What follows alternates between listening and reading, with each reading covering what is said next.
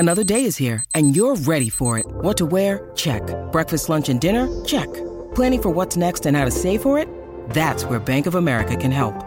For your financial to-dos, Bank of America has experts ready to help get you closer to your goals. Get started at one of our local financial centers or 24/7 in our mobile banking app. Find a location near you at bankofamerica.com/talktous. What would you like the power to do? Mobile banking requires downloading the app and is only available for select devices. Message and data rates may apply. Bank of America N.A., member FDIC.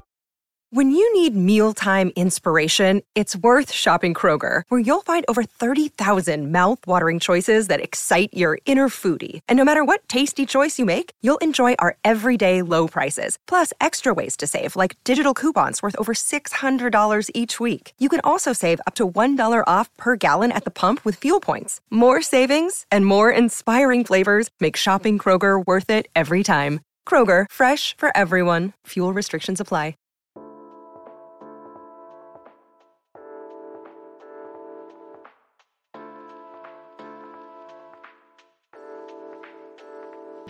Welcome into the DNVR Rockies podcast, brought to you by DraftKings Sportsbook. Now when you use promo code DNVR, you'll get $200 in free bets instantly when you place a $5 bet this Sunday. That's code DNVR only at DraftKings Sportsbook, an official sports betting partner of the NFL. I am your host, Patrick Lyons. Good. Just, making my way through the day. How are you doing? Doing all right. It's officially fall now. It's nice and crisp in the morning and not too hot, not too gross outside. I imagine San Francisco pretty much stays the same temperature all year round. Is that about right? Yeah, it's it seems to. It's actually a little warmer a lot of times right around now than it is sometimes in the middle of the summer. So San Francisco. Yeah, we'll get to your guest this week, or guests, I should say, this week on the Drew Goodman podcast. Maybe take a look at the postseason expected clubs there, because we've got a new arrangement here in October, even going in through November. Maybe talk about the World Baseball Classic. But let's start with Wednesday night's game and your guest from last week, for those who may not have already listened to your conversation with Alan Trejo. But he continues to be really productive. Rockies did lose on Wednesday night 6-3 in San Francisco, but Alan Trejo, 2 hits, only one with 2-hit night, a double, homer, doing it from the 9th spot in the order. Man, he just continues to be so productive at the plate. Yeah, he's showing that he's a big leaguer, and what level, probably still to be determined. I think for many profiles as a utility guy, but he's somebody you never want to sell short. We had this conversation about having a chip on his shoulder, and you've heard me talk about this probably ad nauseum, whether it's with you, Patrick, or on my own show, that I'm a big believer in life that you have to have that good chip on your shoulder. You have to be, highly motivated and highly competitive. And I think there's this notion that everybody who gets to that level professionally in sports is that way, and there's varying degrees, and he's really driven. I mean, he's driven by the fact that Tovar's there. Not to say he's not a great teammate and greets Tovar with open arms, but he's like, all right, you know what? I've been counted out so many different times. I was counted out, coming out of San Diego State as a 16th round pick. And he has a lot of, I want to show you guys. And so far, guess what? He's putting up numbers, and he's hitting the ball with authority. And we know he's got a good glove. So let's just see where it all goes with a guy like Alan Trejo. Yeah, that was one of the more interesting comments from last week about, maybe the clubhouse needs more of that. And certainly if you've got an Alan Trejo, you've got that kind of personality or whatever, but that could be something for the offseason. That could be part of the chemistry that Bill Schmidt and his team in the front office will be looking to add, is someone who's maybe more of a leader with that chip on their shoulder. And that could help turn some things around from the inside out. Well, you need that. And you need, the bottom line is, to get better, you need more talent. I mean, let's cut to the brass tacks. You need more talent, and you need the talent that you have in many places to be better than they've been. But you can't just, wave the magic wand and everybody's going to be better because you want them to be better. It just doesn't always work that way. mean, on occasion, you have a year where it seems like everybody has a good season. See the Giants from 2021, but those were guys by and large that had done it before. The Posies, certainly, the Crawfords, the Brandon Belt had a career type of year, but he's been a productive player in the past, and they all kind of played well in the same year, and things fell their direction, and they ended up winning 107 games. But to just fall back on that and say, "Oh yeah, everybody's going to be better," too many guys had a down year. That's not a recipe for success. That's not a plan. Yeah. Yeah, couldn't agree more. Unfortunately, what went against the plan that we learned on Wednesday afternoon, that Charlie Blackmon's season is over. Torn meniscus there in his left knee. There was a moment on Sunday when he hit his double down the line where he rounded first base, just kind of took a little bit of tight, a little tight, and Connor Joe came in, and I'm guessing that was probably that moment for him. So he's done. He should be back next year. I think there's just a bit of paperwork to take care of as far as player option is concerned, but he'll be back next year, and he's out, and Jose Iglesias back in for the roster for this final week. Yeah, it's disappointing for Charlie in that he can't finish the season. We talked to him yesterday. In fact, I'm probably going to have him on. I think whether it's this week or the next week, we're gonna tape something. Kind of get his synopsis of the season and moving forward. But Charlie is on record. He wants to come back. He has a player option. I think the first part of the year, the first half, was a better year for Charlie than the second half. I mean, at one point he was on pace to hit 25, 26, 27 home runs. He kind of got stuck on 16. He's disappointed that he can't finish the season, be in the clubhouse in LA. That's the kind of guy he is. He wants to finish what he starts. He wants to be there as a teammate. So that from a personal standpoint is a bummer for Charlie. But I think it'll be good that he's back next year, and what role he has. Is he playing? For Charlie, I'm assuming he wants to play every day. You know how he's wired.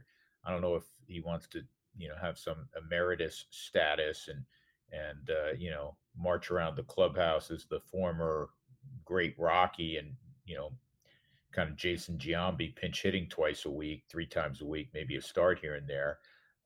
He wants to play. He goes about his business in the offseason, trying to get better, and in certain respects, he was better this year than he was last year.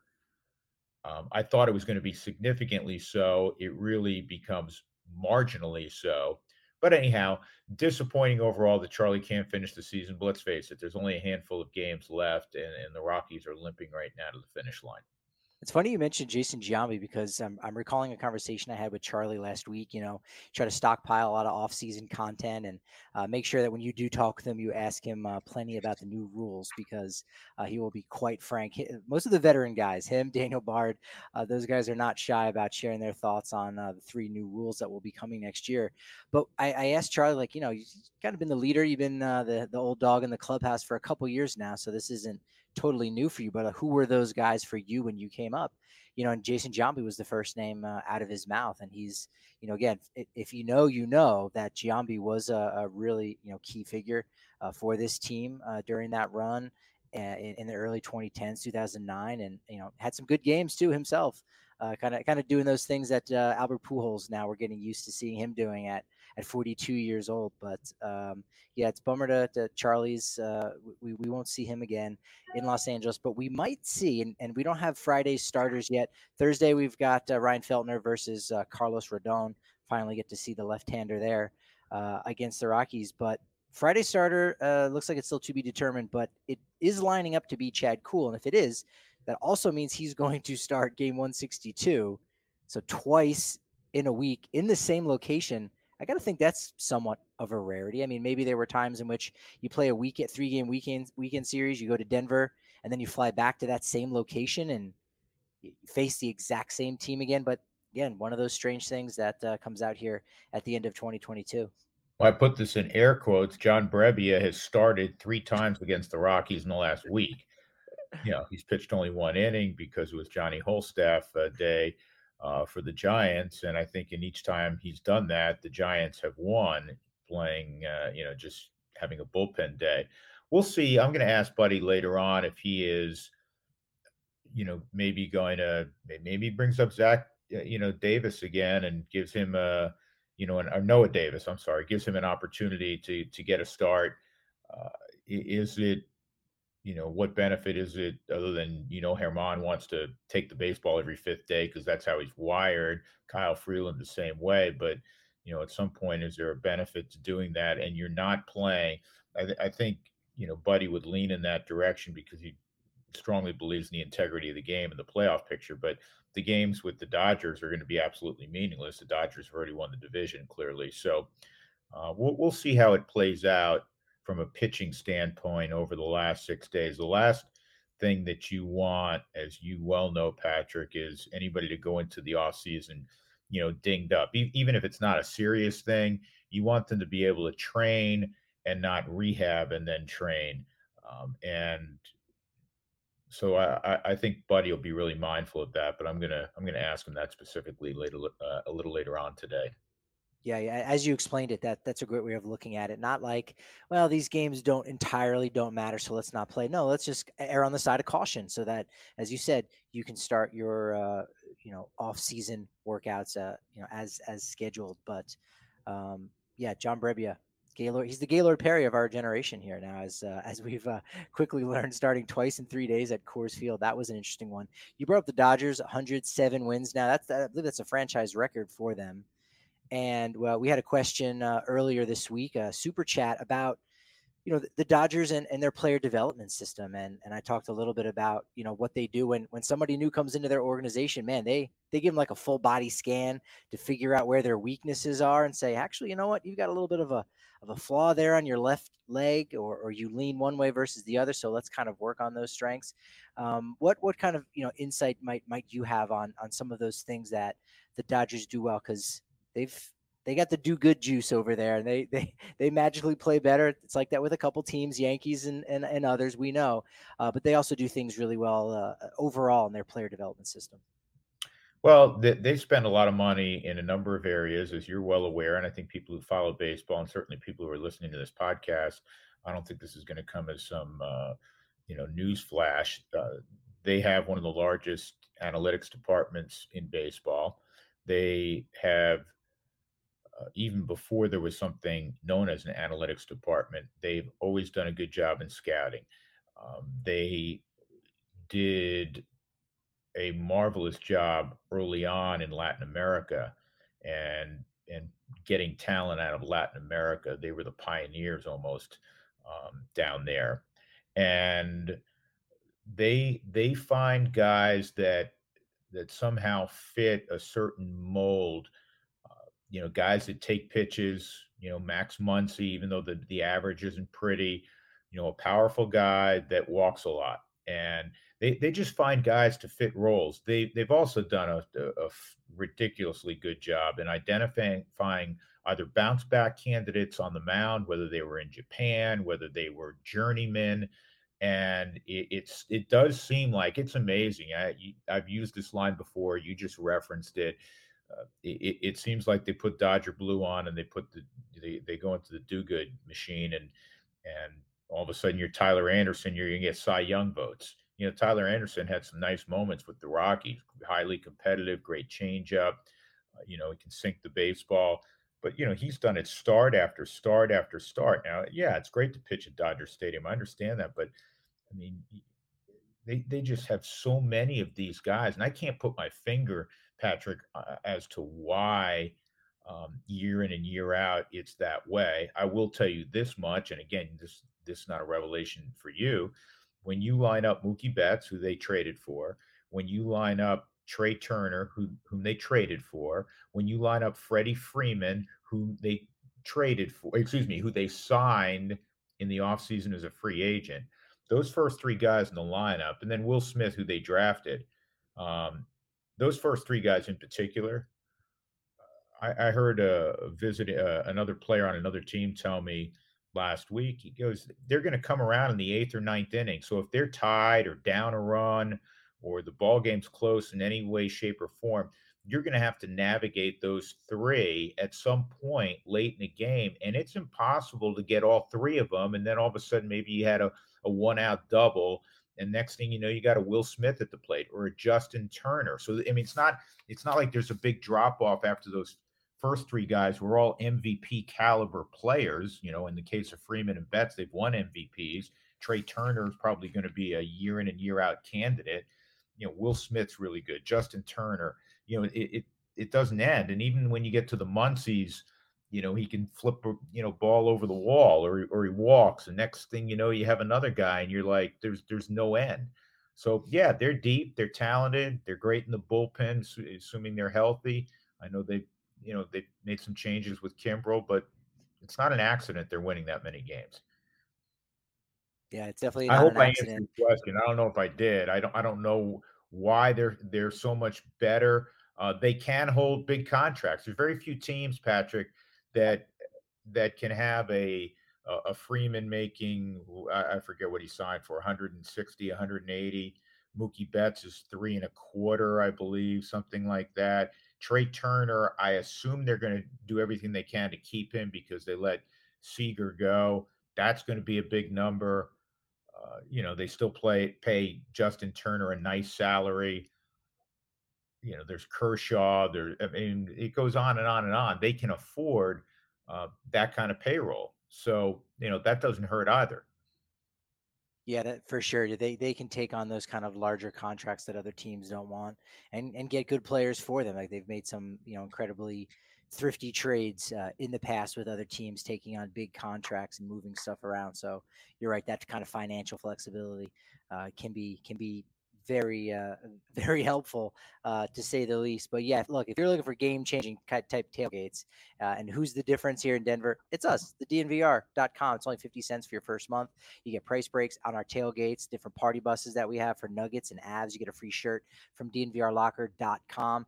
If you have an annual membership, you get access to the members only Discord and maybe best bet. And look, bottom line, if we're just talking financially, if you're coming down to the DNVR bar in the corner of Colfax in York and you're going to have a couple beers and grab a bite to eat, if you're a member, you get 15% off your tab every time you come in. So just even that in and of itself is probably going to more than pay for your annual subscription to the DNVR.com. Evoca, we've seen it all around Coors Field this season. It's the new GOAT in Colorado sports, the greatest of all TV, right? No catches, no contracts. Evoca is TV made for champions of the remote. You still got 7 or so games with our guy Drew Goodman here on AT&T Sportsnet. That's part of the package. Same thing for Altitude Sports. You can get the NFL Network. It's all crystal clear HD with less bandwidth, over 60 entertainment channels. You can use Sling, so you can watch on your phone, laptop, tablet, you name it. Just head on over to evoca.tv/Colorado10. That's EVOCA.tv/Colorado10. And instead of $25 per month plus the $5 receiver fee, it's only going to be $15 for your first 3 months when you go to this website. We're giving you a nice $10 discount for those first 3 months. And as you watch the Broncos and you get yourself all hyped up here for maybe a true, more dominant victory, make sure you're drinking the brew of the season. It's Breck Brew's Broncos Country Pale Ale. Show off that colorful Colorado legacy with the Orange Crush logo and 100% Colorado ingredients. This will be your go-to for the entire football season. Check out the beer locator at www.breckbrew.com to find a Broncos Country Pale Ale near you. One of the other guys I wanted to talk about for the Rockies, and I've been asking around a little bit about it, working on a piece myself, is Michael Toglia and his potential on the defensive side. In right field, he's been very surprising. I think the arm leaves a little something to be wanting, but we know that's a much different throw to make from right field than it is from first base. But he's been tracking some balls down, taking some really good routes. But more importantly, at first base, man, he has got great baseball IQ, great instinct, and I sort of think he's aggressive a little bit defensively at first base in a good way. We've seen that a couple times, getting a guy out at third base there in an extra inning game last week. The throws down to second base on a 3-6-1 double play. He has been really impressive defensively in a short amount of time. Absolutely. And he is as advertised because we had heard a couple of years ago that he was really good defensively at first base. I asked him yesterday in the dugout prior to the game. I said, "Which do you prefer, playing, on the dirt or out in right field?" Because remember, 2 nights ago he made a wonderful catch in that corner, kind of got, uh, you know, had to slide. He looked like an accordion, but really nice play. He takes good routes in the outfield, but he prefers being on the dirt. He really likes, being at first base, fielding ground balls, picking balls out of the dirt. He's good. He's really good. And now let's see how the offense progresses. Young guy, just getting his feet wet. We've seen some good. We've seen some extra base hits. As of last night, he had more extra base hits 11 than anybody else on the team in the month of September. A couple home runs, one from each side. He had the game where he had a couple of triples. Um, like a lot of young players, got to learn to, get the ball and play a little bit more, cut down on the strikeouts. But there's been a lot to like about Michael Tolia so far. Yeah, it's been very intriguing, and I love the symmetries too. And I'm sure you guys have mentioned on the broadcast that Todd Helton started his career as a corner outfielder. Of course, Andres Galarraga was at first base at the time, but nevertheless, he wins himself 4 Gold Glove awards. So we'll kind of wait and see what happens for Toga. They're not setting the bar that high, but it's just interesting how those two guys who work together. Tola even wore number 17 down in spring training for a little while at the start of this year. So it's been really nice to see Tolia do things on both sides of the ball. No, yes, without question. He's got a versatility to him. What you want to, and a big guy who has versatility. Little guys sometimes they have to be versatile. He's a big guy with versatility, and that'll play out. Going forward next year if the Rockies keep CJ Cron for next season, which I don't know what their offseason plans are as of yet, but he has 1 year left on his deal. So yeah, he gives you options, but some of these guys got to step forward. I mean, we're talking about the Dodgers, Patrick, and the bottom line is this. I mean, we both can have a million conversations about what happened, what transpired, what didn't happen. The Rockies need good stories more than some of the elite teams financially. And the Rockies are no different than probably 24, 25 other teams where you really need a couple of good stories with young players where all of a sudden they become a household name because they perform at such a high level and now they're helping you win games. The Dodgers can rely on more household names in that they have the payroll to do that. Bill Schmidt referred to Chris Bryant as, we lost an aircraft carrier. He needs to be our aircraft carrier. Well, in a perfect world, yeah, I get that. The reality is, Chris is whatever 31 now, and hopefully he can be that aircraft carrier. But maybe he's not quite that guy anymore.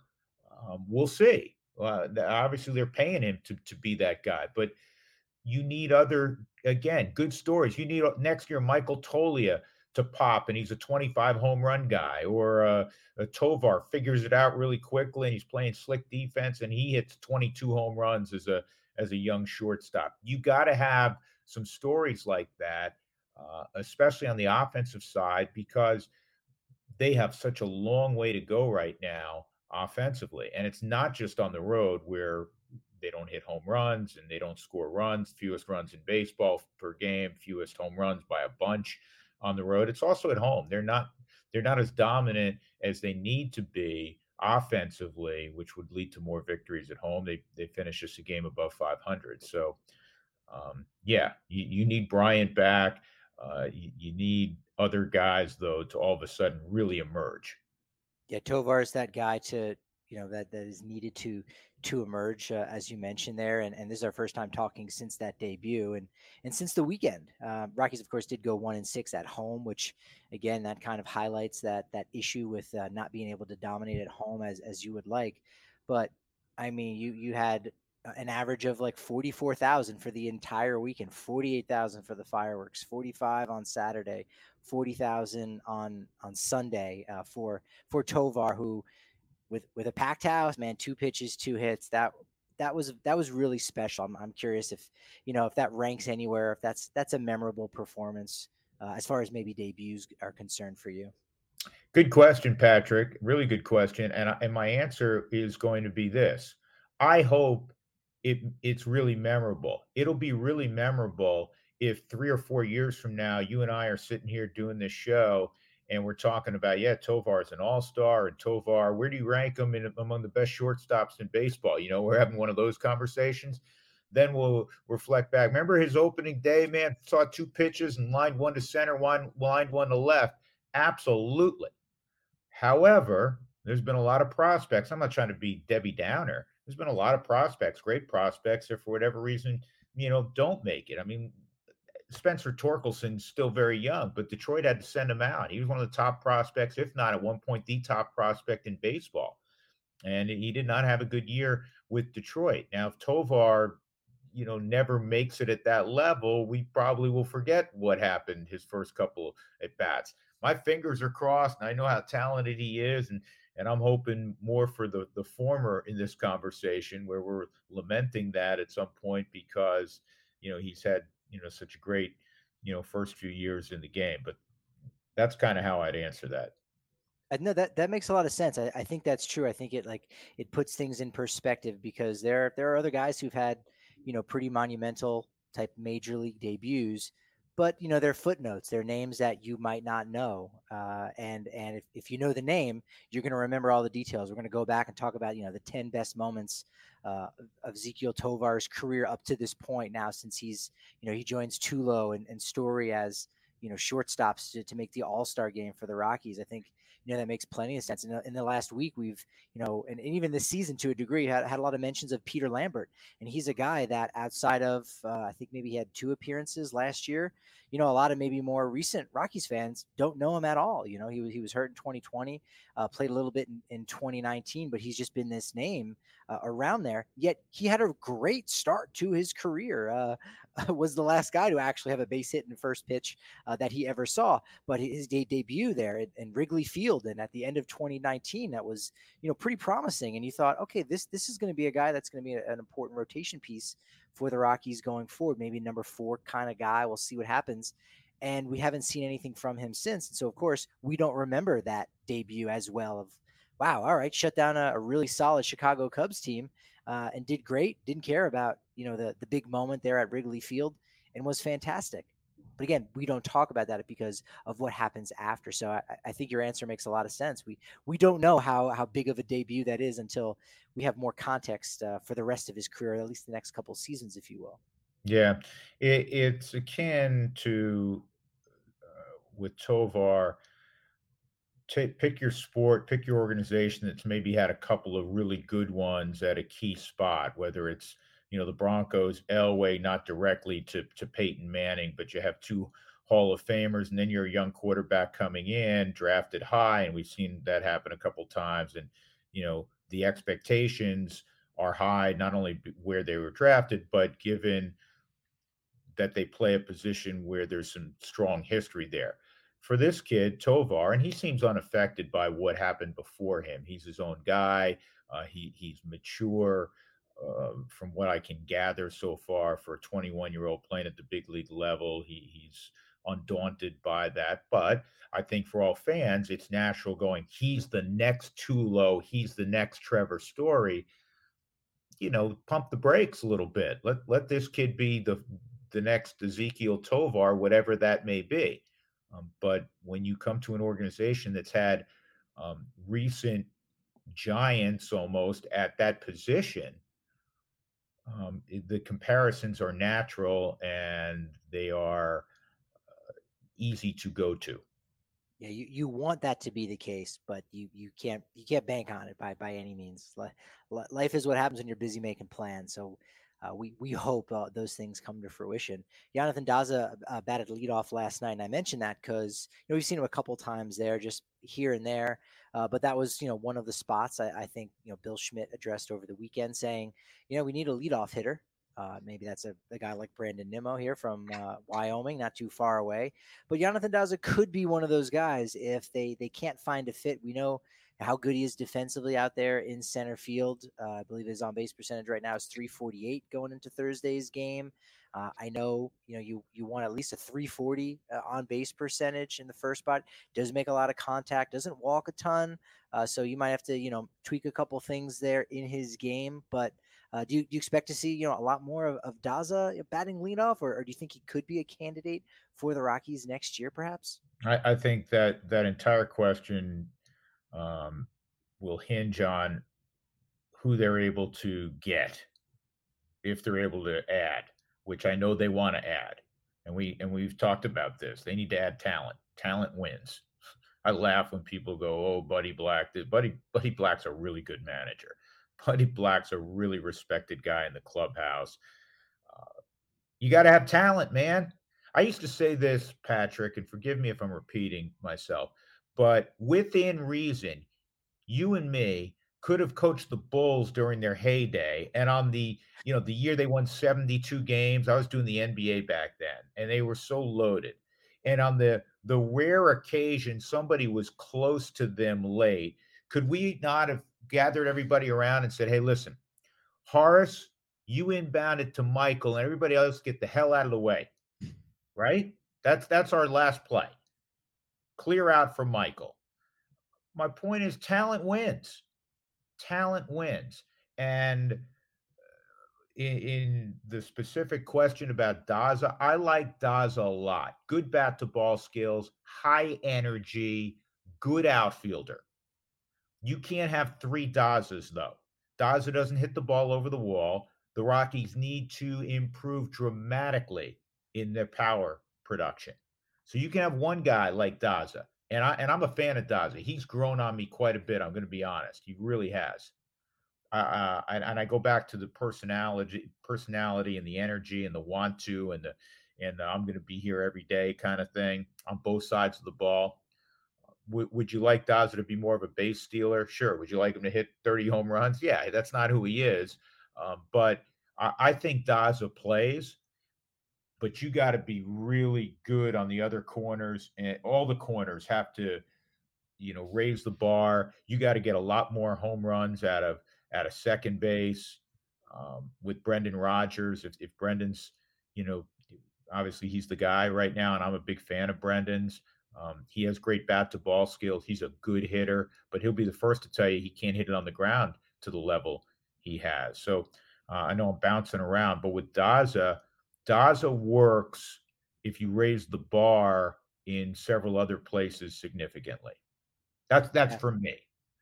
Yeah, we definitely could see that a little bit more going forward. He's got the swag, right? He was the dagger, I think, last year in Swagger and Dagger, but he also he's got that swagger, and you definitely can have your own swagger with Pins and Aces. In fact, I think there was a group of Rockies players who actually went to their location. It's a Colorado business, so they make awesome golf apparel. They're actually our official partner here at DNVR. We love our Pins and Aces gear. We get tons of compliments on and off the golf course when we wear it. They make amazing polos, hats, golf bags, and they even got a really cool beer sleeve, this innovative product that actually allows you to store 7 beers right inside your golf bag, keep them cold the entire round. Check out pinsandaces.com and use code DNVR to receive 15% off your first order and get free shipping with that. That's pinsandaces.com. You hear me talk about it all the time. Athletic Greens, 1 scoop in a nice glass of cold water. I got their little shaker bottle there, and I get 75 high-quality vitamins, whole food source superfoods,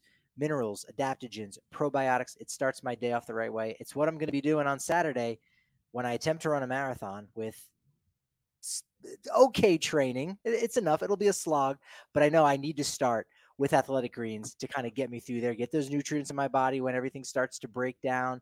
It's great before that first cup of coffee because you're already going to start getting a little bit of clarity there when you get that scoop in you.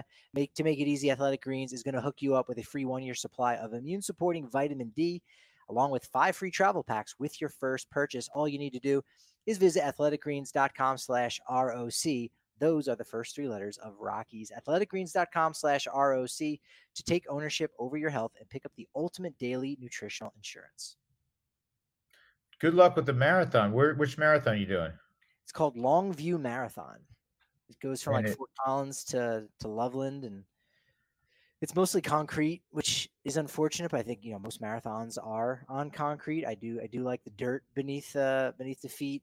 It's a lot less pounding, but yeah, I got to get off the schneid. I feel like it's been a couple years since I've done an official one. So Yeah, I didn't want to say it, but I felt like you were being awfully lazy, not having run a marathon in a significant period of time. Shame on you. it is. No, I agree. It's shame on me. Not shame on you because I do want to talk a little bit about Aaron Judge, but this week's podcast really enjoyed it. You had Spilly and Huey on for the season wrap up. I love your end of season awards and hearing those guys' takes and that little banter back and forth about who should win, who shouldn't, and you also slip in there a statistic about Sean Bouchard about how he's very much like Aaron Judge. I was not expecting that nugget. That was great. I think that's an embellishment saying that we had Sean Bouchard very much like Aaron Judge. I think it had to do with on base percentage in the month of September specifically.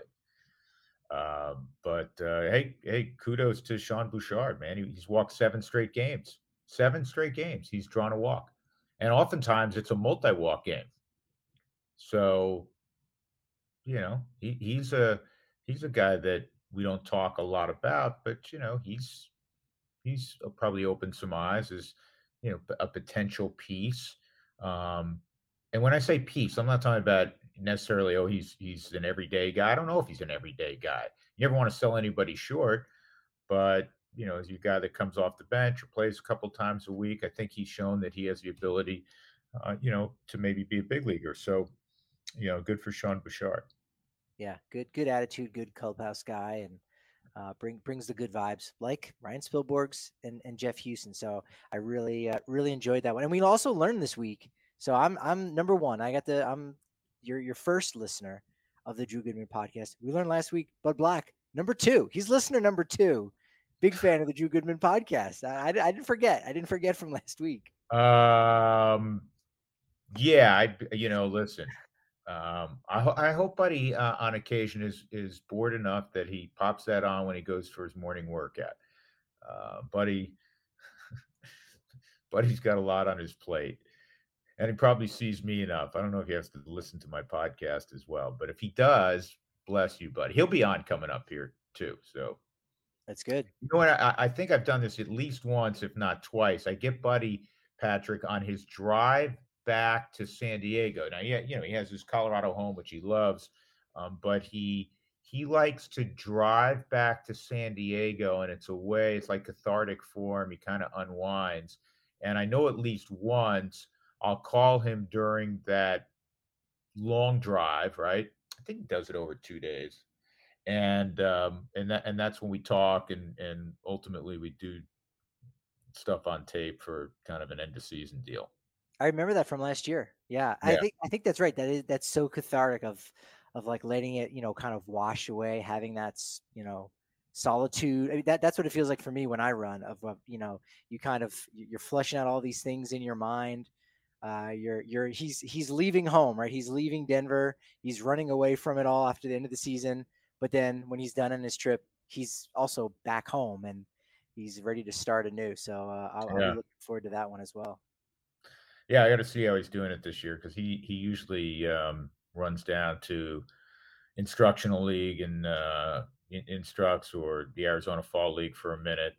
But he needs to unwind too. You just like you need to unwind. We all need to unwind after going day in and day out for 7 months. So we all need that time away. What's the over under on him saying to you, all right, Goody, I got good news and bad news. Good news is I'm driving back to San Diego. Bad news is I'm doing it on a Harley. What?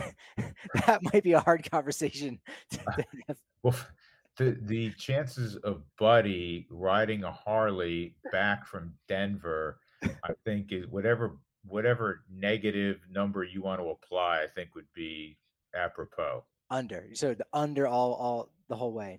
Well, under, yes. Buddy's got some renaissance to him. I just don't see him on a Harley. And maybe Joe Madden, his good buddy. I just don't know if I see Buddy screaming across St. George, Utah. I'm making a note there for we've got a lot of time to fill in the off season. Top 5 managers most likely caught on a motorcycle. All right, I'm going to Madison bring Circus. because you brought this up. I'm Yep. going to and I'm going to give you credit. I'm going to say, hey, listen, I was talking to my man Patrick today on his podcast, and we were talking about you driving back, and I say, what's the chances? Patrick asked me of you riding a Harley back to the San Diego area. He'll get a kick out of that. He will. Gabe Kapler, maybe. You got to ask Gabe. He could do that. I could see that. Gabe, I could see him doing that. He's on I the could list. see him doing that. I don't know if he's a motorcycle guy. He's into a lot of different things. I don't know if he's. I'll ask. You know what? I'll ask him today too. I said, "Are you a motorcycle guy?" He might paddleboard. I mean, he's like from Santa Monica. I feel like he could paddleboard down from San Francisco. I could see that. I think you're onto something there. Something tells me he can hold his own on the surfboard, right? Absolutely. Yeah, and all right. he probably prefers that body beautiful guy, right? That's it. Yeah, that would definitely works for him. All right, Aaron Judge, 61 homers, gets it done in game 154. Yankees 154th game, which that's what partially the film 61 asterisk is about. Bowie Kuhn said, hey, you got to do it in 154 games or else it doesn't count, because that's what Babe Ruth did. Hey, Judge did actually accomplish that. So new AL record, at least ties for the AL record and ties for the Yankee record, and is certainly the most home runs by a right-handed hitter in American League history. I think Jimmy Fox had the record before that with 58. Yeah, Patrick, I think his you usually know such things. I believe once he hit 60 for those few games that he did not homer in until last night, I think his walk rate was like 35, 36% of his at bats. And I saw most of them, as I know you did, and all good baseball fans were able to see him. And it's like he wasn't getting anything to hit. And he finally did last night. And I was fortunate enough to be watching it live. And he kind of hit a Stanton-esque home run, because his home runs normally are these majestic high 28 32 degree fly balls, where Stanton's are like 16 degrees and they're a bullet. He hit one of those out, but special moment, and you can tell how adored he is by his teammates, just how they received him when he got back near the dugout. Yeah, such a great moment. Also, kind of fitting that the guy who nearly caught the ball but did not was named Frankie Lasagna, real name. Yeah. So that was a nice Yankee style wrinkle. I didn't see that. That's the guy's name. Yeah. What do you like? Roll out a pot of bings? Forget about it. I think pretty much. So Frankie Lasagna misses it. Judge ends up getting the ball back. Gives it to his mom, and that embrace, between Roger Maris Jr. and his mom. Was just so nice for that to have happened. It's great for it to come together. When he does hit 62, who knows? Hopefully, we don't have to wait another week for him to do that. But that will be great. He's had such a wonderful season. He's had an amazing season. He's had a great season, and by all indications, as we were kind of discussing, he's a great kid. I mentioned this with you in the past. I know DJ, who I adore and have the highest regard for. I know DJ is really close with Judge, and that kind of, I think, speaks to who Aaron Judge is, just knowing DJ LeMahieu. Yeah, you gotta find out. Has there been any buzz around Oracle Park about maybe Aaron Judge coming to San Francisco? They've been kind of one of those names that are out there. I think the Yankees, they've almost have to do everything they can to make sure that he doesn't suit up in another uniform here in free agency. But the Giants they're kind of always in the mix for these big name guys. I mean, they almost did it with Bryce Harper. I remember when he was a free agent, and so they've got some money to spend for sure. And he's from that area in general, at least, or went to school in Fresno, and he's from the LA area, so I'm sure he wouldn't mind being back in California. But is there buzz going around Oracle? Well, I mean, let's be frank. You and I both know buzz means people like you and me, or writers write or speak on podcasts or radio shows about, hey, wouldn't be a good fit if Aaron Judge was in San Francisco. After all, he went to Fresno State. He's a Californian. The Giants have deep pockets.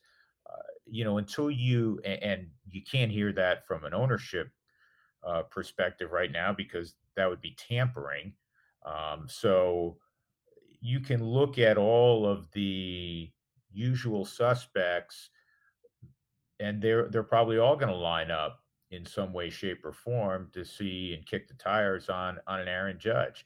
I think the Yankees, clearly, the Mets, you would assume, with the deep pockets of Steve Cohen, who's, I think I said it on my podcast, Patrick, and you remember stuff I said more than I remember stuff I said. I think it's Cohen's fifth wealthiest owner in sports. Steve Ballmer's number one with the Clippers. So, those two teams, the Dodgers, they're always mentioned, Giants, and then there's always a sleeper team. There's always a team that says, "Hey, we're going to go for it." But when you start playing the geography game, I usually kind of give you the raised eyebrows. I don't mean you. I mean euphemistically. It's like Trevor Story. The Rangers are going to sign Trevor Story because he's from that area, and it just makes sense. Let me explain something. When you make 25, 30, 35 million friggin' dollars a year, you're going to live in the best neighborhood in whatever town you're playing in for the 6 months. And if you like another state better or another part of our country better for the 6 months that you're not playing, you can buy a home there in the best neighborhood in that place. It doesn't matter. Let's not get all caught up in, oh man, this guy's from Southern California, so therefore he's going to go back there. This doesn't work that way. So when MLB expands to 64 teams, there will be players who do not care about the weather when playing for the North Pole Elves. Well, hey, if it goes I love the neighborhood, love the schools. Yeah, if it goes to 64, like the hoop tournament, I guess they're at 68. It may not be North Pole, but Nome is going to be, having their representatives fly to New York with why Nome would be such a wonderful place for Major League Baseball. The schools in Fairbanks, Alaska are top notch. So it makes sense. I could see that possibly working there. Yeah. I did have a conversation with an old friend of mine, Jean Martineau, who's vice president of the Avalanche. I saw him at a get-together the other day, and big baseball fan. And we were talking about baseball in Montreal, and I still hope when baseball does expand to 32, and I know Nashville and Las Vegas and Portland and some of the frequently mentioned Charlotte, the frequently mentioned cities, and not to suggest they all aren't, deserving or can't be persuasive in why they are deserving. But I'd love to see Major League Baseball back in Montreal, and then you have another team in Canada. In fact, I would be thrilled if it was Montreal and Vancouver, just selfishly, two tremendous cities. That would be fantastic. Yeah. Maybe I just, my consciousness in 93 and 98 isn't what it is now, but it does seem like there are a lot of very viable options for MLB for those two new spots that are coming up. Like, you really can have your pick, and you're going to have a lot of success at pretty much in any of those places. So not a bad problem to have by any means. Have you started to think about here as we wrap up the postseason and what it looks like? Because I feel like I got my feet under me, but it took a week of trying to contextualize. Okay, the first two seeds, they get a bye. Then you've got the other division winners, the 3 seed, and they play the worst wild card team, and the best wild card team gets to host. And now we're kind of like settling in and to what these matchups are like, which means if you get a bye, I mean you're going to be have a similar situation to the 2007 Rockies, and you're gonna be off for about a week until you have a game there in the division series. Yeah, and I don't know if we make too much of that. If a high seed has the 6-7 days off, Patrick, and then they lose, and naturally we're gonna see things written and spoken. Well, they got stale because baseball's a game that's played every day, and they didn't play for a week, and you can only practice and scrimmage and simulate so much. So that narrative will always be out there from this day forward. I'm excited to see the 3-game, the 2 out of 3, because you go down 1-0, man. The next day is a must win, and I love postseason baseball in that you may see Clayton Kershaw roll out of the bullpen, that Max Scherzer come in to to, get 6 outs in the middle of a game because there is no tomorrow, that kind of thing. And the fact that in that wild card series that we're initially referencing, it's all at one ballpark. It's okay. You were the higher seed. You don't have to get on a plane. All three are going to be played here if three are necessary. I think it's going to be fun. I think it's a really nice innovation to the game. Yeah, it's much different than the NFL, where if you have a bye week, I mean, having 2 weeks off, you can rest up and you can recover and get a great game plan together, what have you.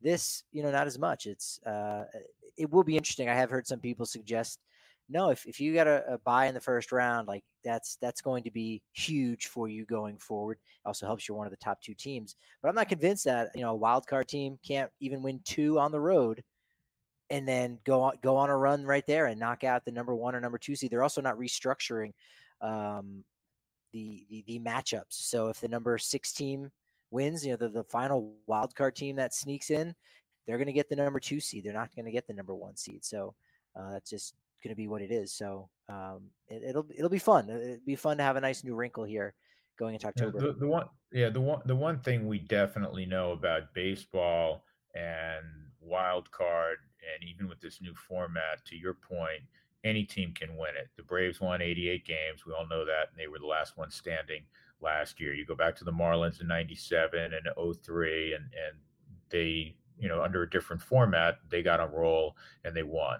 The Rockies in 07 were a wild card team. They barely got in the playoffs. They had to play game 163, and they ended up in a World Series. So baseball, more than any other sport, it certainly is possible. So even with the new format, I wouldn't dismiss that as still something that could occur. I was going to say, I'm trying to remember what I was going to say about the one thing about game 163s and the Rockies played in a legendary one. I don't know if all fans realize you will not see another 163. I mean, if the Rockies, as they did in 18, were to finish in a tie with the Dodgers, there wouldn't be a game 163 moving forward as there was in 2018. There would be just the Rockies won the season series 10-9, therefore the Rockies would be declared division winners. And if somehow they didn't play 19 that year and going forward they won't, and it was a tie, then they would look at division record. Okay, the Dodgers had a better division record than the Rockies, and they would be declared division winners. So there won't be the drama of a game 163, but you could have a drama of very early on game 3 in the wild card, being win or go home. And so you'll have more of those. So it'll be fun, man. It really will be fun. You brought it up. One last thing, because Saturday is the 15th anniversary of game 163, October 1st. Favorite memory or favorite? You feeling old thinking that was 15 years ago now? I mean, it's a cool little anniversary. Yeah, I never feel old. I will never give in to that. Good man. I like idea. that. What are my memories? I think the first thing, Patrick, when you said that, the first thing that jumped in my head was I was with my family. We were doing pre and post game, super pre and post game shows, right? Once the network went, before they went on the air and once they went off the air, which was a lot of fun because, we'd been with the team all year. And so to be able to kind of continue on but I was watching the game from seats. I wasn't up at press level, but I was all dressed up, suit and tie and big overcoat, I believe, because it's pretty cool if memory serves me correctly. And, I was watching with my family. And when we got to the 13th inning and after Scott Hairston had hit the home run, I said, all right, I'll see you guys later. And I made my way to the camera well area by the Rockies dugout, just getting ready to go on the field and kind of do the postmortem, interviews of the disappointment of, coming so close and this great run, but it's going to fall short in game 163 in extra innings to the Padres. And then, like everybody, just being blown away. And also the other thing I recollect is just how fast, at least in reflection, it seems to have happened. It was like Tulowitzki, and next thing you know, there's Holiday, and there's a line drive, and Jamie Carroll, and there's a line drive to right, and Giles makes the catch, and you're like flat-footed. There's no way he can throw him out, and then he makes the perfect throw, and we know what transpired. But that's the first thing that comes to mind, that I was making my way from seeing my family to get ready to go on the field, and everybody was kind of glum because it was, the Rockies were going to lose. That's wild. Yeah. So you were in the camera well at that point, so you got to see with your naked eyes right there. Yeah, I mean, I don't remember exactly when it happened. I think I was in the camera well. I mean, as I recall, I mean, I wouldn't have been standing in front of people. I would have, I was doing it kind of between innings, but I think it was between the top of the 13th and the bottom of the 13th when, now the Rockies were down by a couple of runs. So yeah, I was in the camera well, and it was bedlam. It was bedlam. That's wonderful. Yeah, we missed those times. That was great. Anniversary, 15 years. My. It's gonna be a lot of that. Fun reliving it. It's gonna be fun reliving it.